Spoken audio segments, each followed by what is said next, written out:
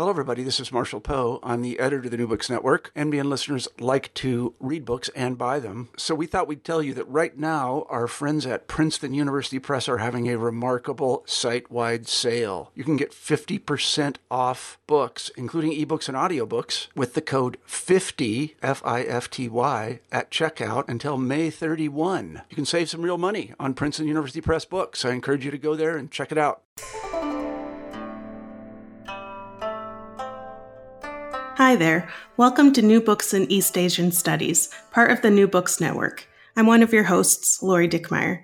I just finished speaking with Dr. Leta Hong Fincher about her new book, Betraying Big Brother, The Feminist Awakening in China. It was published less than a year ago in 2018 with Verso. In this episode, we discuss how the book comes out of Leta's first book, Leftover Women, The Resurgence of Gender Inequality, and the very positive response she has now had with Betraying Big Brother.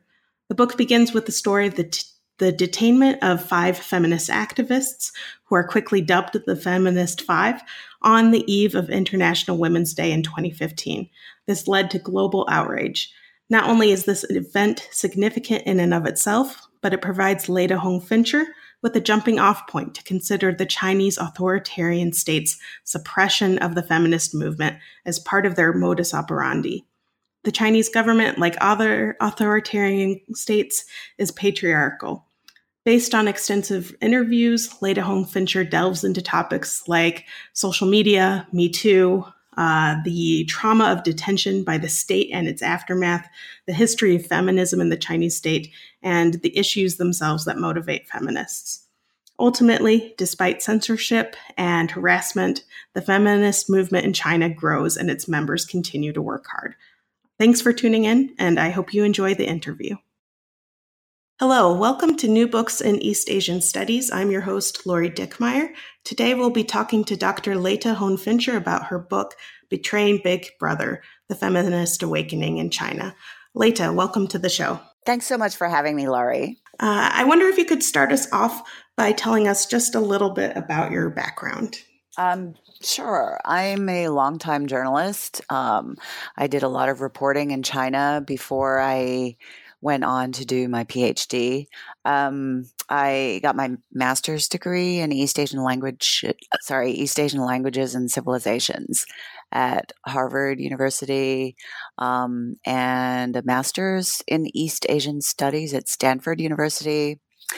Then I was a journalist for a long time, and I ended up doing a PhD at Tsinghua University in Beijing in 2014.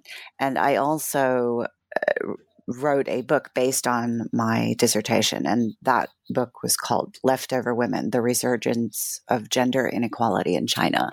And so this second book of mine, Betraying Big Brother, really grows out of my previous research in China. And I knew one of the 5 feminists who were jailed in 2015. And so that's how I was drawn into this second book project. That's fantastic.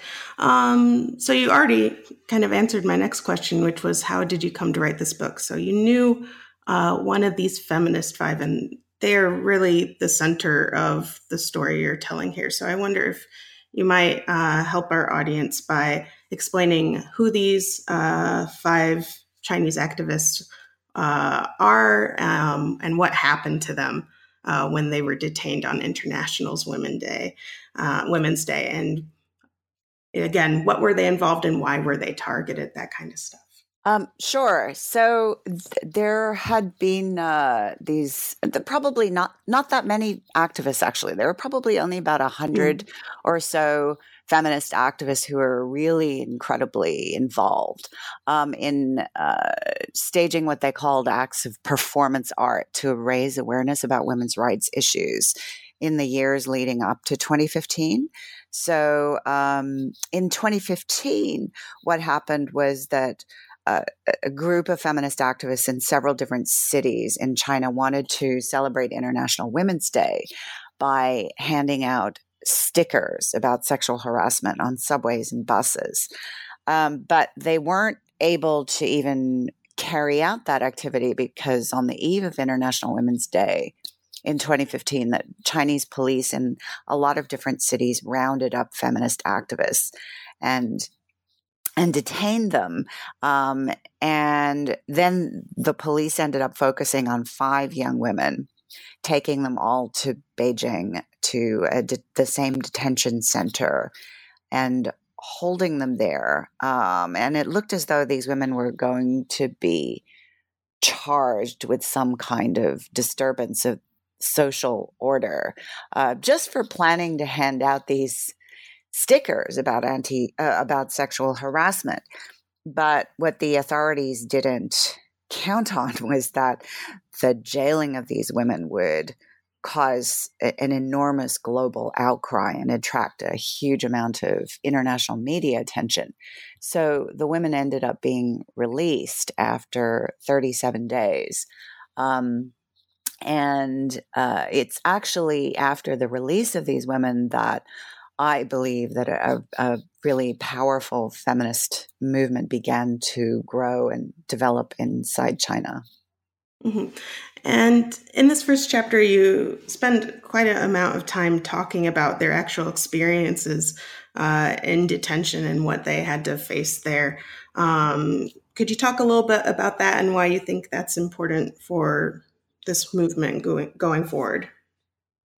Yes. Well, I mean, I focused a lot on the experiences of these 5 young women who are known as the Feminist Five, because I think that it's extremely telling that they were so harshly persecuted, that they were jailed and then treated very badly while they were in detention. And so I thought it was important to delve into each of the women's experiences, how they were interrogated by Chinese state security agents, how they were mistreated and abused. And I think that they were all severely mistreated, at least psychologically, and, routinely woken up in the middle of the night for interrogations, and various kinds of mistreatment that I detail in the book. And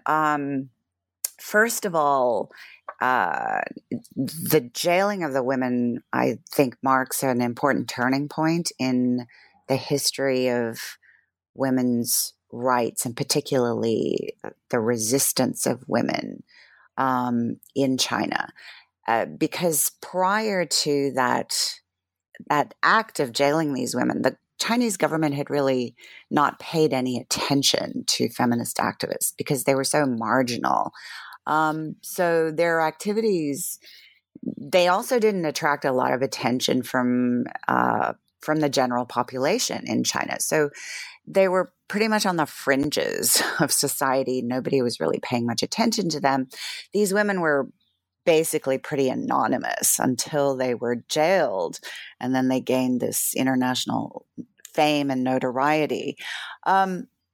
So it tells you that I think there are a lot of different levels. That there's just understanding the emotional difficulty that all of these women encountered and how it affected that, how their own jailing affected them and made them even more passionate and determined after their detention, and how they overcame the trauma of being mistreated in detention.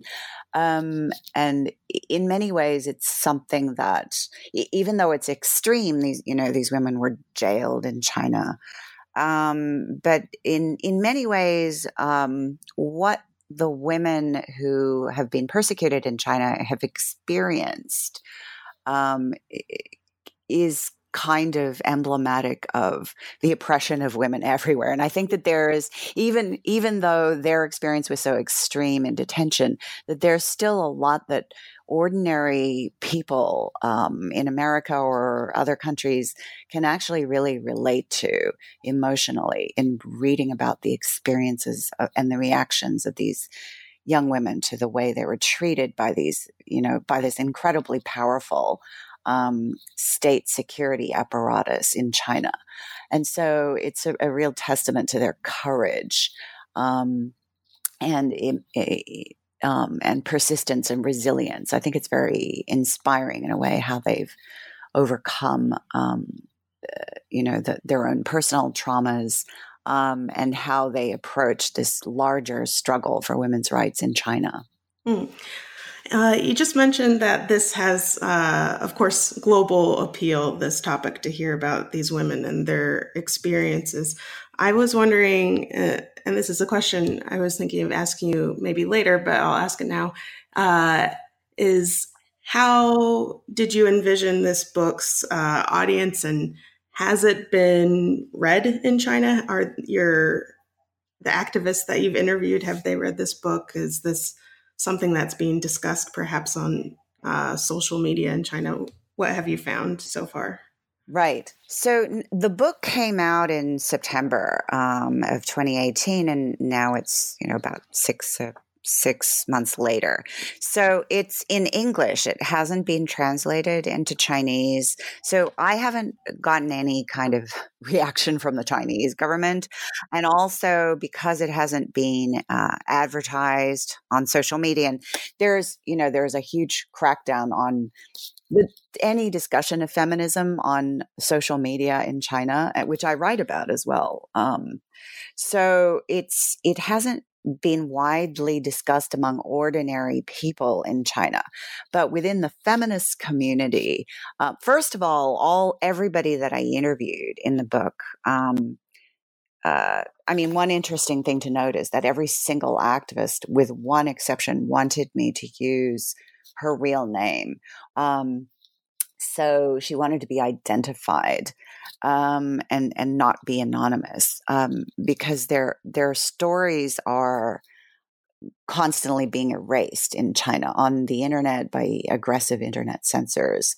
And so I was particularly before the book came out, I went back to the activists that I interviewed to go over with them what was actually going to be published. I had done these interviews with all of them.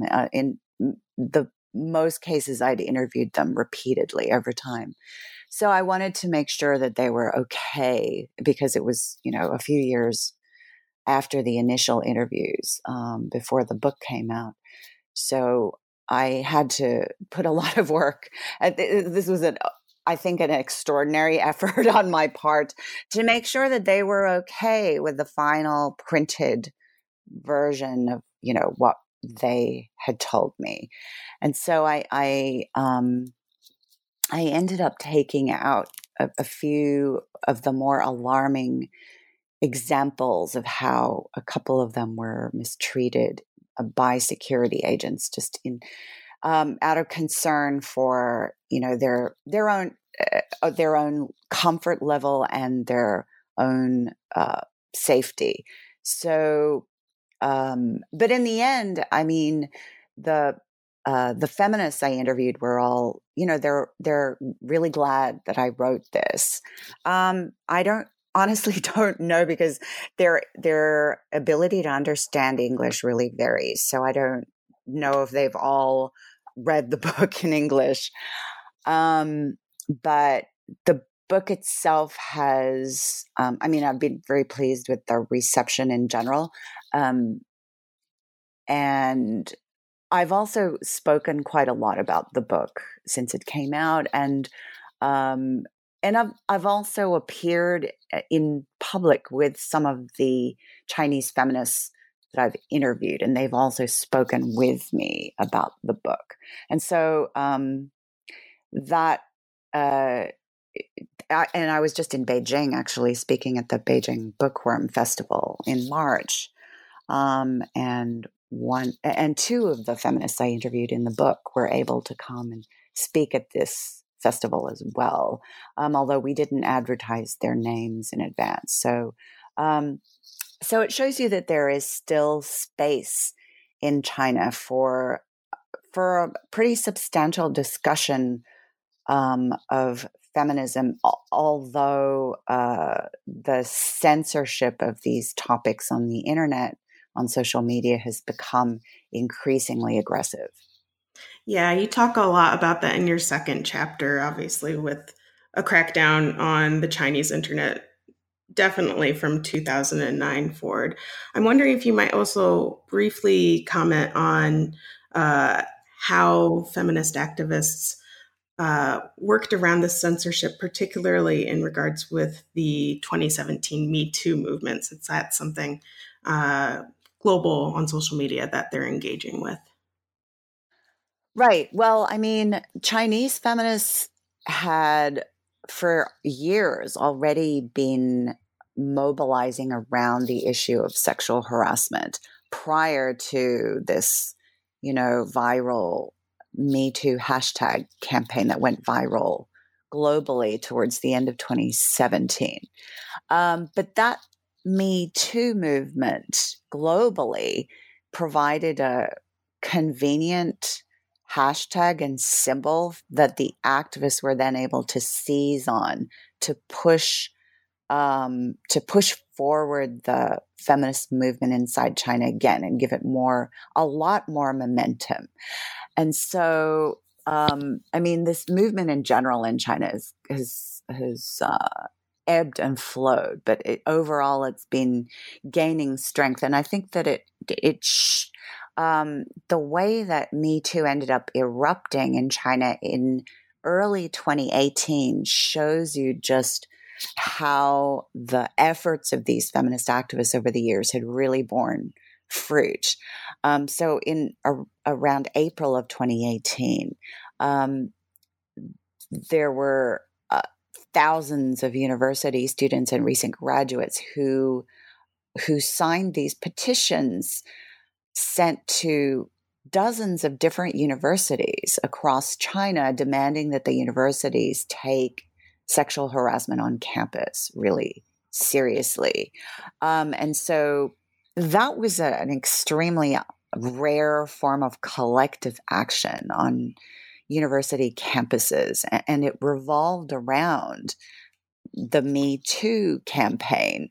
It was about sexual violence and sexual harassment. And so that was another major turning point, I think, in spreading the message of feminism or women's rights and certainly sexual violence, spreading that message well beyond the core of really radical feminist activists inside China to just ordinary students, in particular, university students, including men as well as women and the LGBTQ community at large. And so that's an indication, the fact that, these petitions were being signed at dozens of universities all across the country, it's an indication of just how much resonance the message of feminism and women's rights has in China today, particularly among college-educated or college-going young people, and especially young women. And so, that also at the same time, even as Me Too, or China's version of Me Too, really was kind of exploding around the country.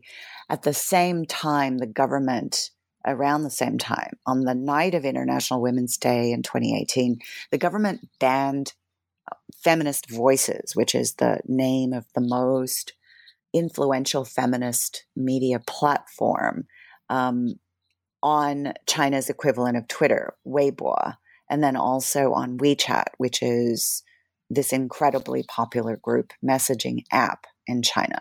So what you see is at the same time an increase of interest and participation in women's rights related activities particularly by young women, but also sometimes by men.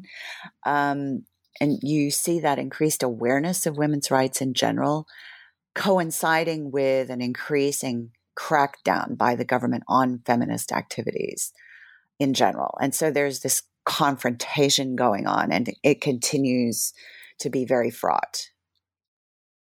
Yeah, and that certainly comes across for sure in your next chapter, which talks about, again, with the Feminist Five, their release from detention, but how this is kind of an ongoing issue for them, right? That even when they're released, they're not completely free from the Chinese security state or from being monitored. And that's kind of representative, it seems, of what's going on in the broader movement, that there's this constant monitoring, surveillance of what they're up to, right? Yes. I mean, even after the Feminist Five were released from formal detention, they were all sent back to their families, even if when most of them had been living by themselves, actually, prior to their jailing. But they were four of them were sent back to their parents' homes,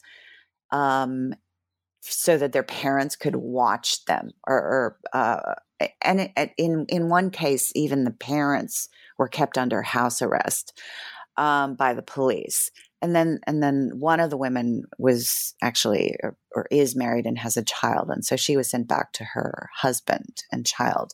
But that time was still very difficult. The first months after the formal release of the women from detention was still extremely difficult for all of the women, because there were, and I give an account of what happened to some of these women. And in one case, one of the women was even more severely interrogated and mistreated and abused by these security agents after she came out of the detention center. And it's pretty harrowing how the treatment that she had to endure. And so it gives you a real sense of just how brutal this security apparatus is in China, just how, how there really is no rule of law. There's no restraint on these security agents.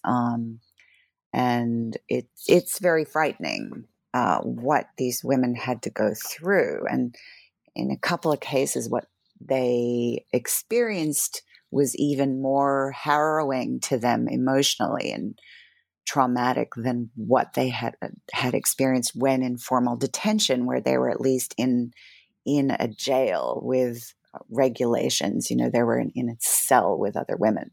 So I also described that, and then what the women had to do to overcome that personal trauma. Right.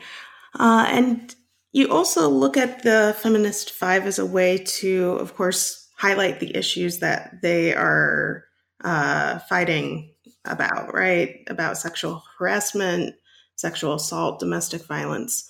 In your next chapter, which is Your Body is a Battleground. And also, interestingly, highlight the misogyny and harassment of women in human rights groups. So that's perhaps something we wouldn't necessarily think of right off the bat. Would you mind maybe picking one of those issues and exploring it for us a little bit?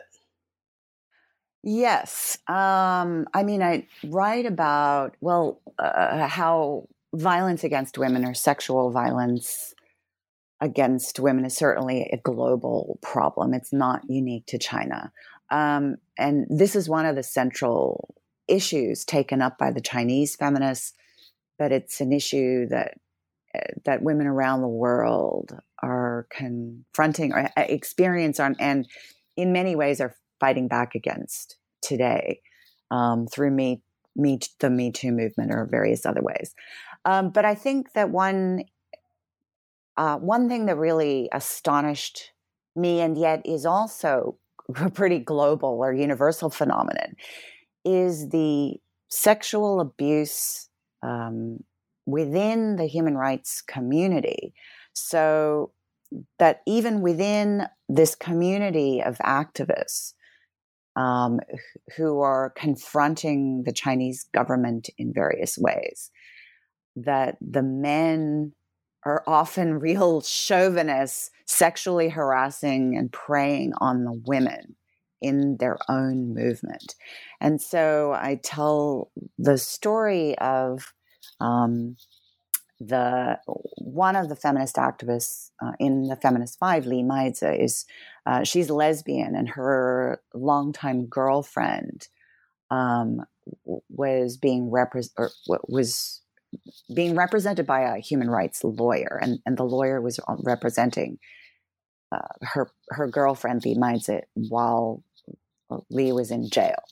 But then he preyed on the girlfriend when she was at her most vulnerable and was sexually harassing her while he was representing her girlfriend who was in jail. And so publicly he was giving these interviews to foreign journalists about how terrible it is that the Chinese government is jailing feminists, and how terrible sexual harassment is. That's all, they all just wanted to highlight the problem of sexual harassment.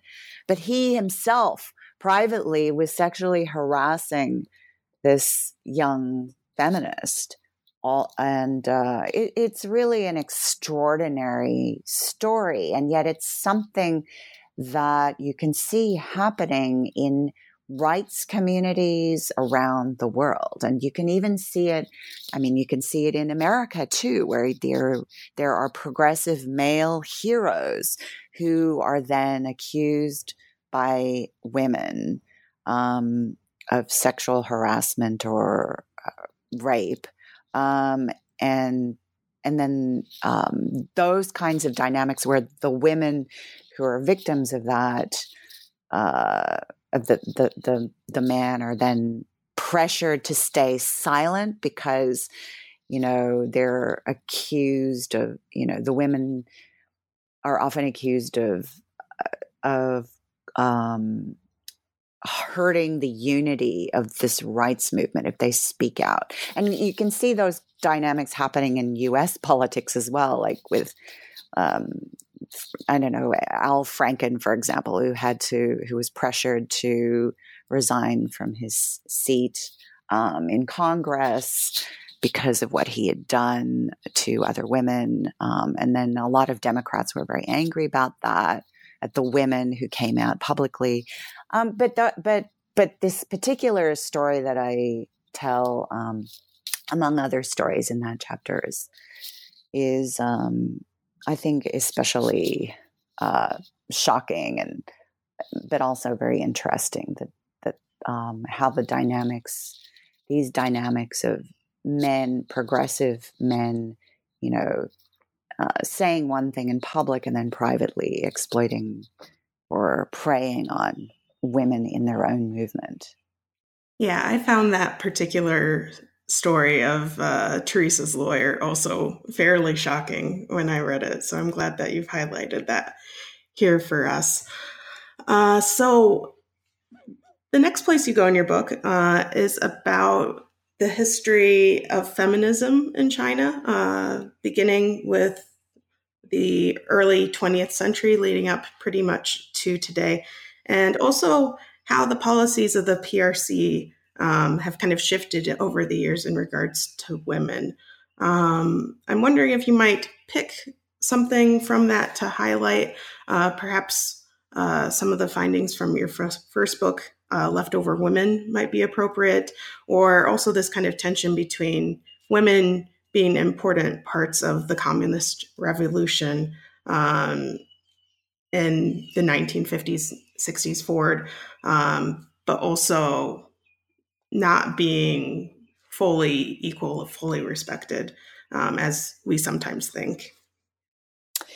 Yes. Well, in this chapter, I really highlight how feminism has played an incredibly important role in China's revolutionary history, and that the importance of feminism in China's own history, in its own communist revolutionary history even, has just been erased by the Communist Party today, which is extremely male-dominated. There has never been a woman at the elite levels of Chinese politics ever, with a couple of exceptions in the early communist era when Mao Zedong was still the chairman, the founder of the People's Republic, and his wife became quite powerful informally.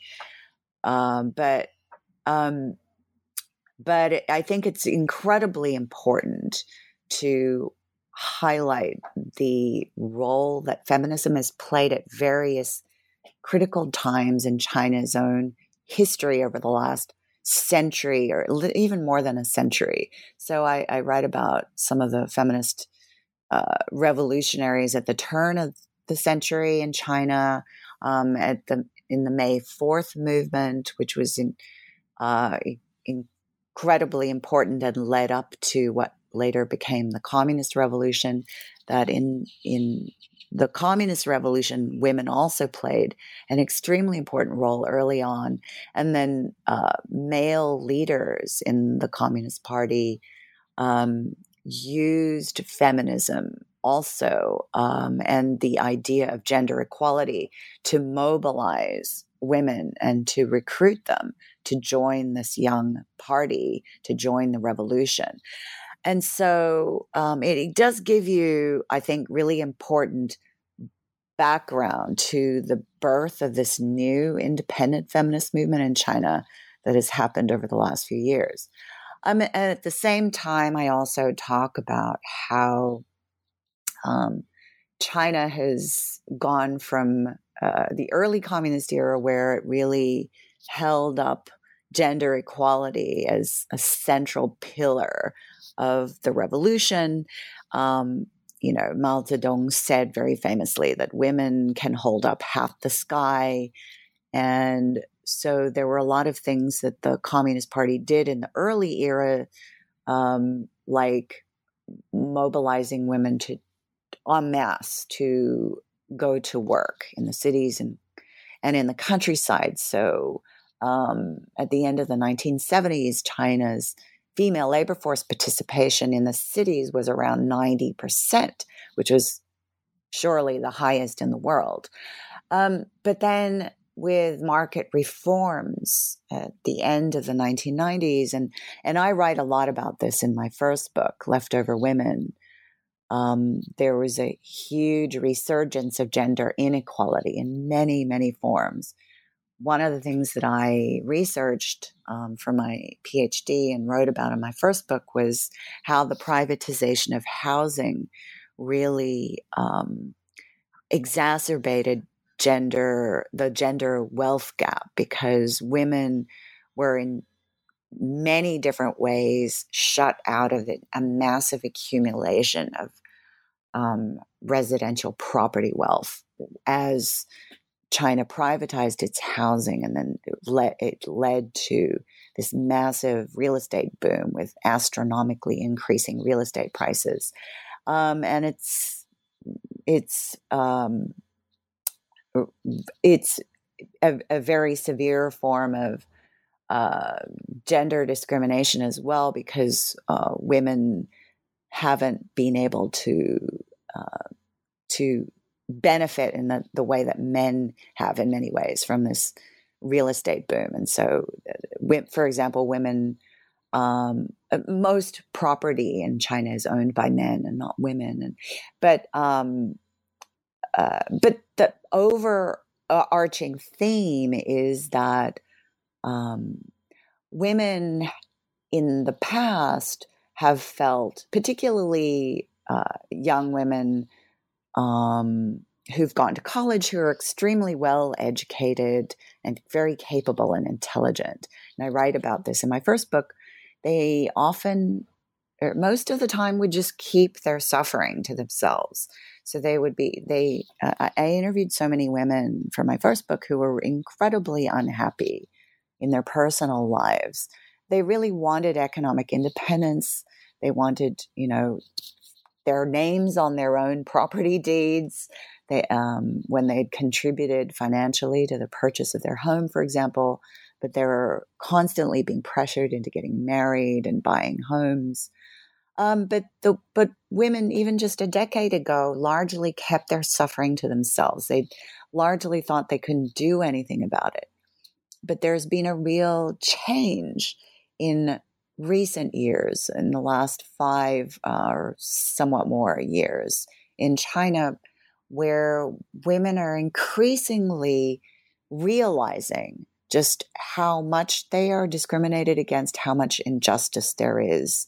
And they don't want to stay silent. Increasingly, they're speaking out about the injustice that has been done to them in various ways, whether it's sexual violence or gender discrimination in the workplace or in the universities or in the factories even. So it's beyond just a political feminist movement. It's a much broader awakening among ordinary women about how they can and are willing to stand up for their rights and speak out as opposed to staying silent. Certainly. And you get into that in your book as well, with a chapter about how feminist thinking moves not just in feminist circles, but also into other areas like lawyers who want to organize women to think about the issues, feminist issues that are affecting them, and also in the labor rights movement as well. So I'm wondering if you could talk to us a little bit more in depth about one of those, either these lawyers who are starting to organize as women, or how feminist issues are being incorporated and women are being more incorporated into the labor movement. Yes. Well, I think it's important in both. Well, I think I'll talk more about the labor rights, because what we see there are these human rights lawyers, but there are not that many of them yet in China. But even among the rights lawyers, there are increasing numbers of women's rights advocates who are focusing on feminist issues and choosing to represent women, to push women's rights legally further, to develop more laws to protect women in the workplace or in the home from intimate partner violence, for example. That's an important development, but there aren't that many lawyers yet, because the lawyers themselves rights lawyers are really persecuted in China as well. Now, the labor rights movement is much broader, actually. Because it affects factory workers themselves. So there are all across China, but especially in southern China in Guangdong province, where a lot of manufacturing factories are located. That's where there's been a lot of labor unrest, where the factory workers themselves take part in demonstrations against management, and so they're taking part in collective action to demand more rights as workers. So overall, you've seen in recent years more and more women factory workers on the front lines of those worker protests. And in addition to that, there are the labor rights activists who are trying to lead these workers in standing up for their rights, or lead them in collective bargaining efforts. And on that front, there's also been very recently more of a feminist emphasis, where feminist activists, and I talk about there's one of the Feminist Five in particular, who lives in Guangzhou, has long been involved, for at least 5 years, been very heavily involved in advocating for factory women in particular, for working class women. And so in the last few months, there's been a harsh crackdown by the government on young labor rights activists. And among those labor rights activists are also feminist activists. So these labor rights activists, this is a pretty new development. It's building on the years-long women's rights movement and also the labor rights movement that has existed for years. But this coming together of advocacy for gender and class. This is kind of a new development where there have been elite university students in China who are so they're very radical, and they've actually some of them are feminists who, for example, one feminist who had a master's degree from an elite university, then took a job herself as a factory worker so that she could better observe the conditions of workers, to help unionize them and demand more rights. So she's one of the activists who's been detained in recent months in a really aggressive new crackdown on elite university graduates or students who are agitating for factory workers' rights. And so there are about a couple of dozen or more of those activists are in detention now, and we don't know where they are. But there's this combination, the intersection of feminism and labor activism, and that's a new flashpoint in resistance of all kinds in China. Right. And our time is starting to run a little short, but I'd love if we could briefly talk about your final main chapter, which is about China's patriarchal authoritarianism. So in this chapter, you're talking about Chinese policymakers and their view of feminism as being hostile and tied with the Western world, and also how they're trying to use women now as tools to realize the development goals of the nation. So they're trying to position women as people who are there to have children that will be future workers, etc. So can you just comment briefly on some of these major developments, particularly under Xi Jinping? Sure. Well, I think overall, I feel that the analysis over many years of why it is that the Communist Party has stayed in power for so long in China, that it's been able to outlast communist rule around the world. It's now outlasted the Soviet Communist Party to be the longest lasting communist regime in the world, and certainly the most powerful. But I argue that you have to look at the patriarchal underpinnings of authoritarian rule in China, that underneath it all, and you can see it particularly under the current president, Xi Jinping, but it was these patriarchal patterns were there even before he became president, long before he became president. But just the view that women are primarily what I call reproductive tools for the Chinese state, that they are they're seen as useful only insofar as they can have babies and they can oversee the family at home. So the women are supposed to be in charge of just rearing children and taking care of the elderly in the home.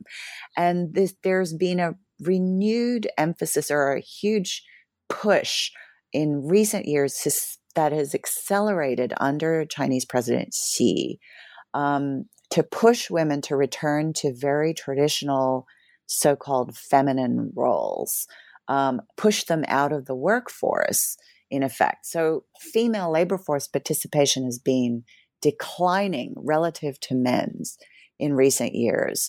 And that's just one example. But I give a lot of examples of how misogyny and sexism, basically the subjugation of women, relegating women to very traditional roles of obedient wife and mother in the home, that is now seen by the male-dominated Communist Party as being critical to its own political survival. And there are many ways in which you can see it in the propaganda today with this new so-called two-child policy, where the government got rid of its decades-long one-child policy, and now it's really pushing especially educated Han Chinese women into having two babies, into marrying early and having two babies. And so throughout it all, throughout even Chinese history, but especially in recent years, it's just you can see how the government believes, or the male-dominated government believes, that it's an entire longevity as a political party without elections, that the key to its survival, in the view of these male leaders, is to keep women down, to keep them confined to the home, and try to get them to have, more babies. And by the way, that's not a dynamic confined to China. I think that you can see that around the world with the rise of authoritarianism, that it's closely linked to the subjugation of women. Well, Leda, we've taken up a lot of your time, so I just want to give you one last moment to either have a final kind of parting comment about all of this, about feminism in China, or perhaps also tell us about what you're working on now. Sure. Well, I mean, I haven't had a lot of time.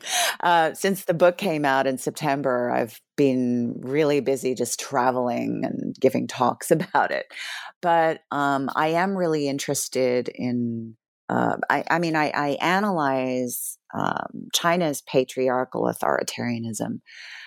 But now I'm really interested in just exploring how that authoritarianism around the world is underpinned by misogyny and the subjugation of women. And so that's something that I'm interested in looking at. But I haven't had a lot of time because I've largely been promoting this new book. Yeah, I fully understand that. And I will certainly look forward to anything new that you come out with in the future. So again, thank you for being on the show today. I really enjoyed it. I'm sure our listeners will too. Goodbye. Thanks so much for having me. Bye. You've been listening to New Books in East Asian Studies, part of the New Books Network. I'm one of your hosts, Lori Dickmeyer. Thanks for listening.